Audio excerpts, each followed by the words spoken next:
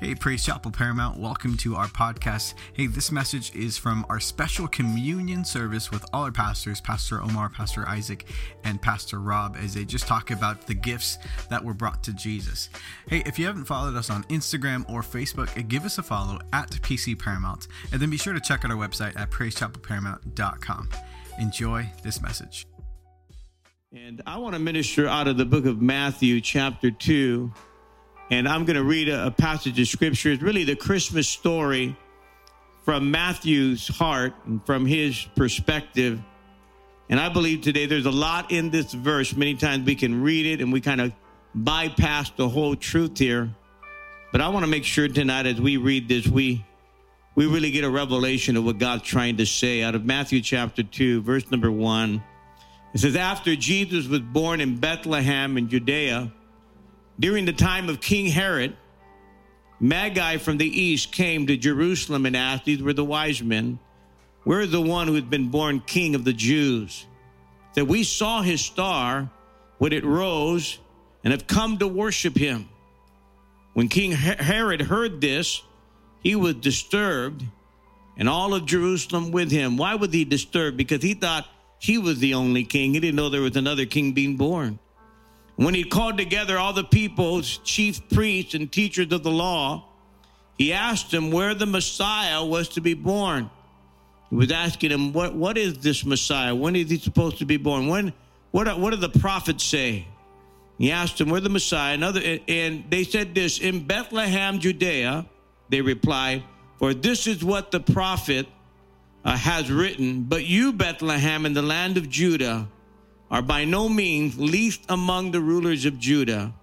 For out of you will come a ruler and will shepherd my people Israel. Then Herod called the Magi and secretly found out from them the exact time that the star had appeared. And he sent them to Bethlehem and said, go search carefully for the child. And as soon as you find him, report to me, so that I may go and worship him. We know that was a lie. That wasn't what he wanted to do. But after they had heard the king, they went on their way, and the star they had seen when it rose went ahead of them until it stopped over the place where the child was. And when they saw the star, they were overjoyed. On coming to the house, they saw the child with his mother Mary. They bowed down and they worshiped him. Then they opened their treasures and presented him with gifts of gold, frankincense, and myrrh. And having been warned in a dream not to go back to Herod, they returned to their country by another route. So, Father, we thank you for the word of God. We thank you for this Christmas story. Because, Lord, we know it's not a fable. We know it's not just something that was written down. But we know today, God, or tonight, that it's true that Jesus came. God became flesh. And Jesus was his name. And Lord, it was prophesied hundreds of years before it happened. And today, 2,700 years later, God, we're here celebrating and understanding that because of Jesus, we're here today. And God, we thank you for the gift. In Jesus' name. And everyone said, amen and amen. We so appreciate all of you. Well, I'm going to have some of our pastors come up. We're going to minister together. I'm going to have Pastor Isaac come up and Pastor Rob. They're going to come up as well. And we're going to do a little bit of shotgun preaching. Is that all right? Pastor Rob, I did call you up. I don't know what happened. Did you hear? I said Pastor Isaac and I said Pastor Rob. Did you guys hear that? I don't know what happened there. Okay, it's all right. It's all right.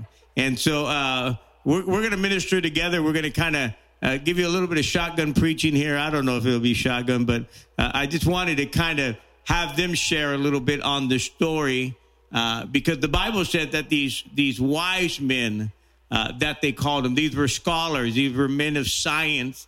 The scripture says that they saw this star. They were also very well educated in astronomy. And they saw this star and they knew there was something different in the star. And we can see this. The reason why we can see this and understand this is because many scriptures or many prophets beforehand had prophesied about the Messiah being born and where he would be born.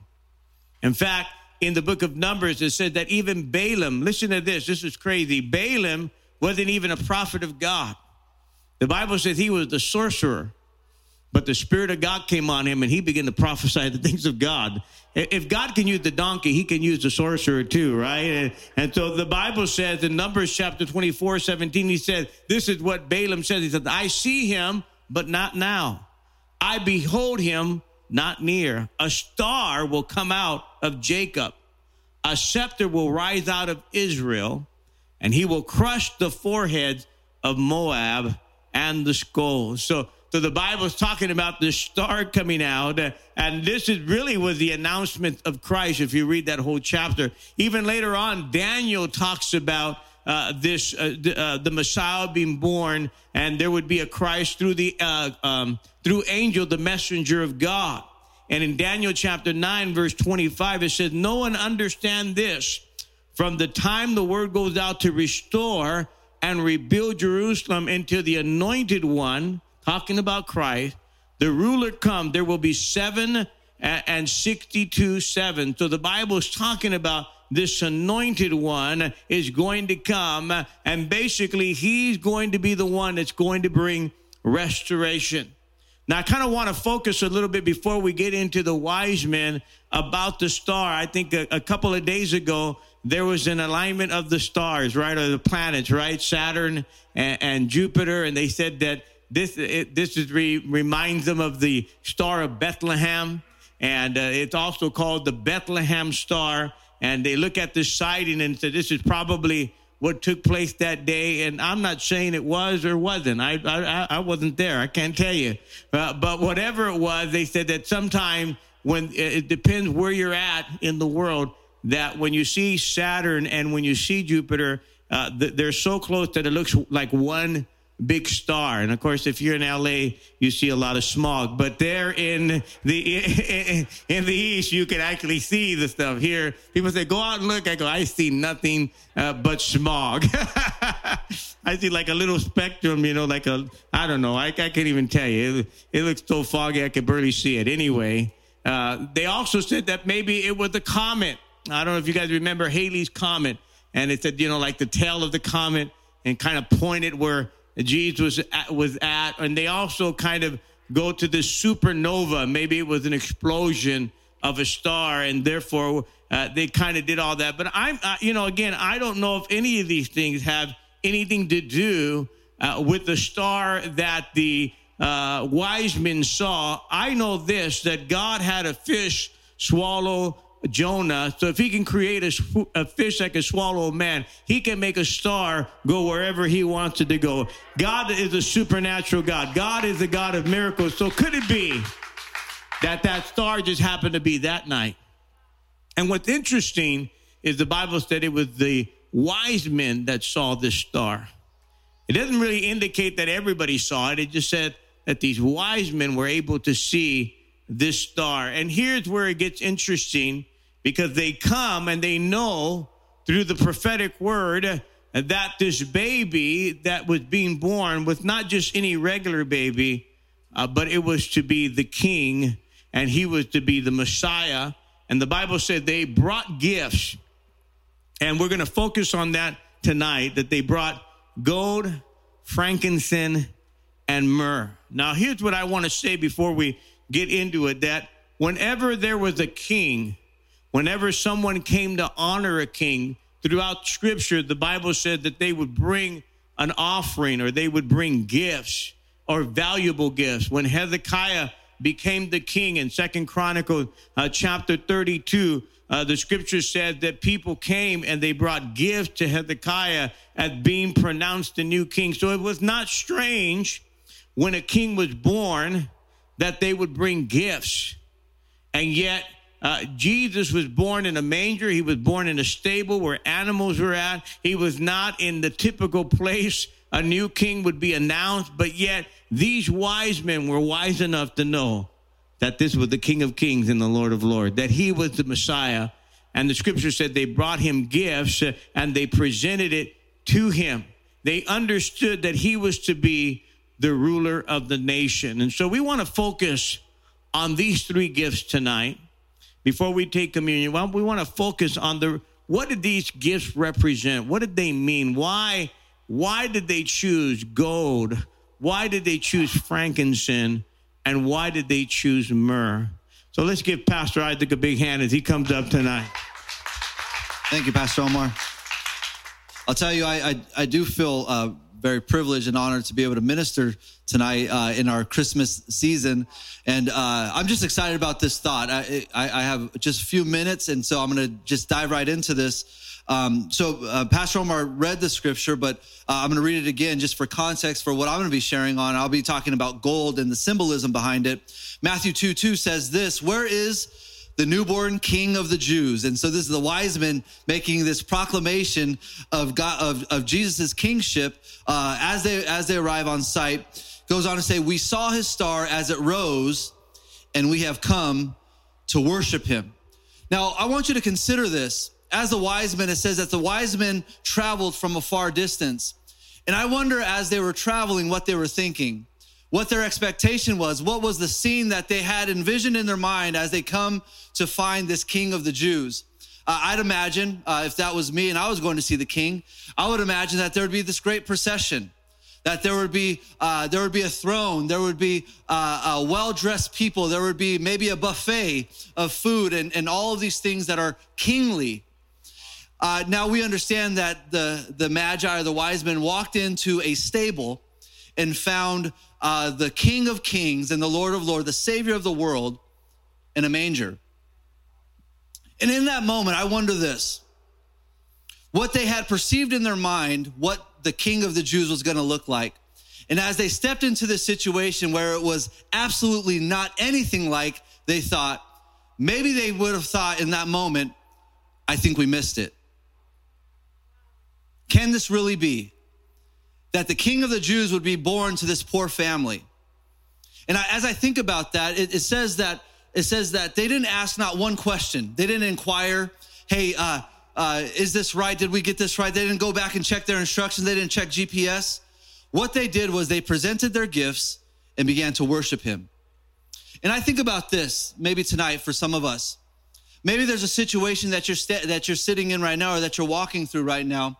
And God is there. I'm here to tell you that God is with us. God is there. And in your situation, you can't identify the King of Kings and the Lords of Lords. It just doesn't look right. And I want to challenge you tonight, and I want to maybe encourage you that we would be like the wise men. And in spite of what it looks like, that we would bow down and we would worship the King of Kings. So this carpenter's family, so you have Joseph and Mary, and we know that Joseph was a carpenter. We know that Mary, they came from humble beginnings. And so here's these men of great prestige that come and bestow this gift, or these gifts. And we know that it was gold, frankincense, and myrrh. And just so we understand, for context again, that the extravagance of these gifts, understand this. This is something I never considered. That Joseph was a carpenter, he was a blue-collar worker. And even if they were to come from a wealthy bloodline or a wealthy family, these gifts were extravagant even in that sense. And so understanding this, that as they presented the gold, I would imagine Joseph looking at that gold, and I'll tell you, it's highly likely that it was the first time that Joseph had ever seen gold in his life. Think about that. He was a common man. He was a worker. He was paid in denarius, if you understand the money system at that time, denarius or even silver, but he would have never seen gold. And yet here these wise men are bestowing this gold on him. See, gold is a precious metal. It's fit for a king. It's fit for a king. And so the Bible doesn't tell us any other significance of these three gifts. The gold, frankincense, and myrrh, and even something else I considered was the Bible never talks about how those gifts were ever used. Now we could assume that it was used for the trip. We understand that from Bethlehem that they went to Egypt, and maybe it was used for that trip. But it never tells us, it never details whatever happened with that gift. And I'm here to suggest this, that it has nothing to do with the gift in which the wise men brought him. It had everything to do with who he was, who Christ was, and who the Savior of the world was. The other stuff didn't matter. And so oftentimes we're worried about, what can we give, or what can we receive, or what can we receive, or the significance of what we have in our hands. And I'm telling you that if you have Jesus, you have all that you have. You have all that you need.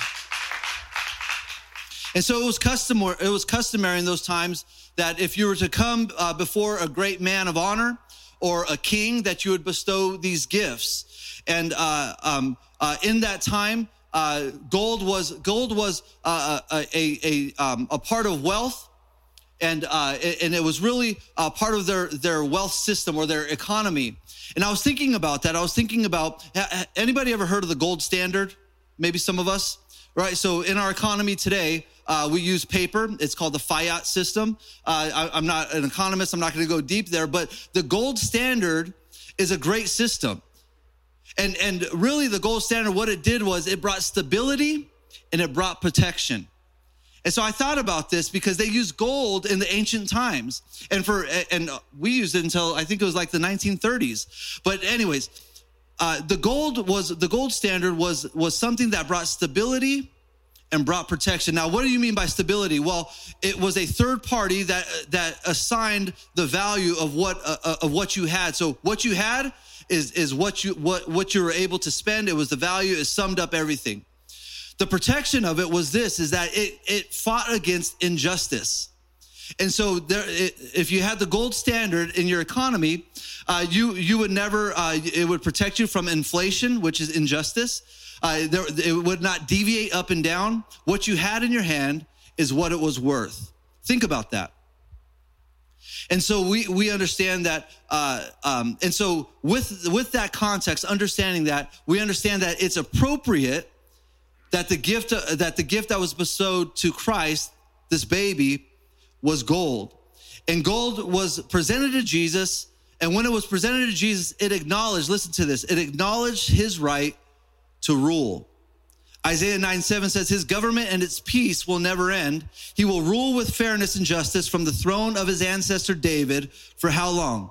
For all eternity. And so by bringing the gift of gold, the wise men showed that they indeed considered Jesus a king. Now I'm going to go through this real quick. Gold in the Bible is symbolic of God, and it represents the most precious of metals and is extremely rare in its purest form. Think about this in the tabernacle. The tabernacle, if you read through the tabernacle, you understand that everything basically was adorned by gold.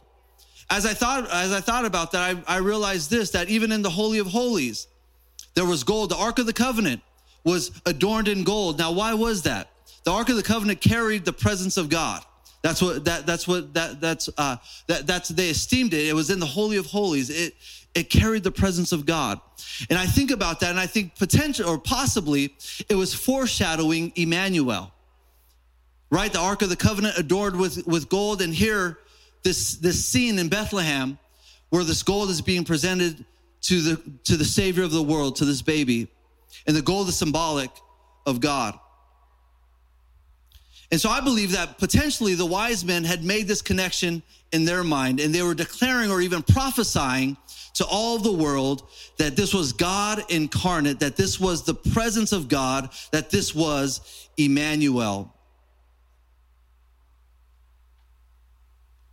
The last thing, Jesus was king, the King of Kings and the Lord of Lords, this baby. And not only was it proclaimed by the wise men, but it was prophesied before that. And even during his life, he was time and time again ascribed as a king. We see this, Jesus proclaims himself king to Pilate in Matthew 27:11. It says, now Jesus was standing before Pilate, the Roman governor, and he says, are you the king of the Jews? The governor asked him, and Jesus replied, you have said it. So he's confirming to Pilate.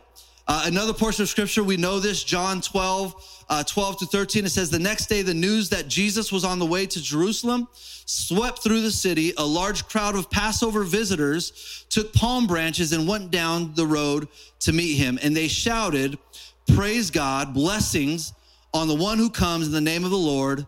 Hail to the King of Israel. Lastly, Pilate proclaimed Jesus was king 3 times. John 18:39. I just read that scripture to you out of Matthew. But he questions. He posed the question: "Are you the King of the Jews?" Jesus says, "Yes, I'm the King." John 19:14. As Pilate presents Jesus to the crowd, he says, "Look, behold, here is your king," making a proclamation and really prophesying these things to him. And then lastly, John 19:19, it says that Pilate posted a sign on the cross that read, "Jesus of Nazareth, the King of the Jews." And so this gift, this gold, was proclaiming the kingship of Jesus. And so Jesus spoke 60 times in the kingdom of God, or of the kingdom of God, during his earthly ministry. That kingdom is here on earth and is found in each and every one of our hearts, all of us that belong to Jesus. And Jesus is our King, and he rules and reigns in each and every one of our hearts. I want to pray this. I want to pray tonight. If you would just bow your head. Father, we thank you, Lord. And Father, as the prophets, God, prophesied about this king that would come and establish his dominion, Father, even as the wise men came and proclaimed and foreshadowed and prophesied, God, of your kingship, Lord, tonight we declare and we prophesy of your kingship of our hearts and our lives. Father, I thank you, Lord, for who you are. I thank you, God. I pray, Lord, that we would have a revelation, Father, that we would surrender ourselves, our own ideas, our own thoughts, Father, and that we would surrender them to the supremacy of who you are. Father, we thank you, God, for your dominion. We thank you, God, for your authority, and we honor you as King of our hearts and King of this church. In Jesus' name we pray, amen and amen. God bless you guys. Thank you, Pastor Isaac. That was awesome, breaking down the gold and kingship of Jesus. I'm going to break down a little bit about frankincense. Now, in hindsight, you'd probably look at this word, and it sounds a lot like Frankenstein, right? But frankincense, you're probably like, what is that, Pastor Rob? What is frankincense? Well, frankincense, it was a very expensive spice.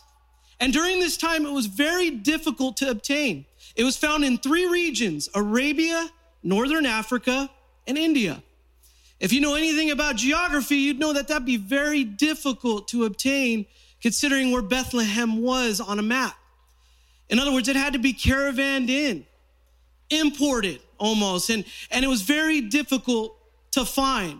But one of the wise men bring this frankincense. And you're probably wondering, why would they bring that? Well, frankincense is a fragrance. It releases this aroma. It's a spice that has an oil that when it's burnt, it begins to fill the atmosphere with a great and powerful smell. We see it used in the Old Testament. As a matter of fact, it's commanded to be used in the tabernacle, as Pastor Isaac was talking about. In Exodus chapter 30, verse 34, I'm going to read this large portion of scripture. I'll go quick. It says, gather fragrant spices, resin, droplets, mollusk shell, and galbanum, and mix this fragrant spices with pure frankincense, weighed out on equal amounts, using the usual techniques of the incense maker. Blend the spices together, sprinkle them with salt to produce a pure and holy incense. Grind some of the mixture into a very fine powder and put it, I want you to catch this, put it in front of the Ark of the Covenant where I will meet with you in the tabernacle. You must treat this incense as most holy. Never use the formula to make this incense for yourselves. It is reserved for the Lord, and you must treat it as holy. Now, I would imagine if we had the opportunity to walk into this tabernacle, and as this incense is burning, you would see nothing but gold surrounding you, as Pastor Isaac broke down for us, but you would begin to smell this aroma at the same time. This fragrance that was extremely valuable is an offering. And it was an offering when they brought it to Jesus. Amen. Now, when they presented it to Jesus, I'm wondering, why would they do that? Well, if you begin to study this, they did it because it was commanded to do in front of the Ark of the Covenant, which held the presence of God. So when they begin to bring this to Jesus, it was simple. They were honoring his deity. They were recognizing not only is he a king, but he's a king of kings. He is God. He's not just a king. He is the creator of the earth. He is God himself. And so when they brought it to him, just as they brought it in front of the Ark of the Covenant, they brought it to him knowing that it was a form of worship. It was an offering. It was a form of worship. The Bible says that they began to worship. And I think about it, well, why would they bring that? Well, they knew that there was going to be an eternal sacrifice. Therefore, there needs to be an eternal offering. And so they bring this as a sense of peace. We see this again, this fragrance, right? We see why does it have to be a fragrance? Why does it have to be an aroma? Well, we see this happen time and time again. Even in John chapter 12, verse 3, it says, Mary therefore took a pound of expensive ointment made from pure nard and anointed the feet of Jesus and wiped his feet with her hair. The house was filled with the fragrance of the perfume. I don't know about you, but when you smell something good, sometimes it brings a peace over you. You have anxiety or you want to smell something good or even our sense of smell can trigger an image in our mind. It can trigger a memory or something specific. It could remind you of somebody. In Ephesians chapter 5, verse 1-2, it says, therefore, be imitators of God as beloved children and walk in love as Christ loved us and gave himself up for us, a fragrant offering and sacrifice to God. In other words, it was pleasing.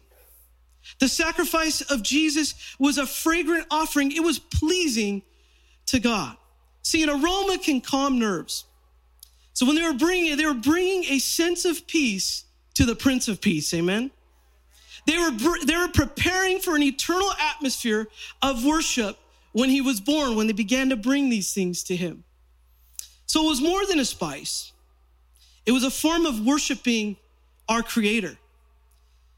It was a form of us actually thinking about his goodness, thinking about his peace, and the sacrifice for peace to honor the Prince of Peace, amen? So right now, I just want to pray and just honor God's deity. If you would just bow your heads. Heavenly Father, we thank you, Lord, for your deity. We thank you that you're on the throne, Lord. We thank you that you remain faithful to us, that you are the King of Kings, Lord, and that we can come to you for anything, Father. We can put any circumstance in front of you. But more importantly, Lord, we recognize you as the Savior of this world, as the creator of this world. We thank you, Jesus, that you died for us, Lord. And we worship you, and we will continue to worship you throughout this year. In Jesus' name, amen. Hey, thanks for listening to this week's message from Praise Chapel Paramount. If you want to stay connected, follow us online with Facebook and Instagram at PC Paramount, or visit our website at praisechapelparamount.com.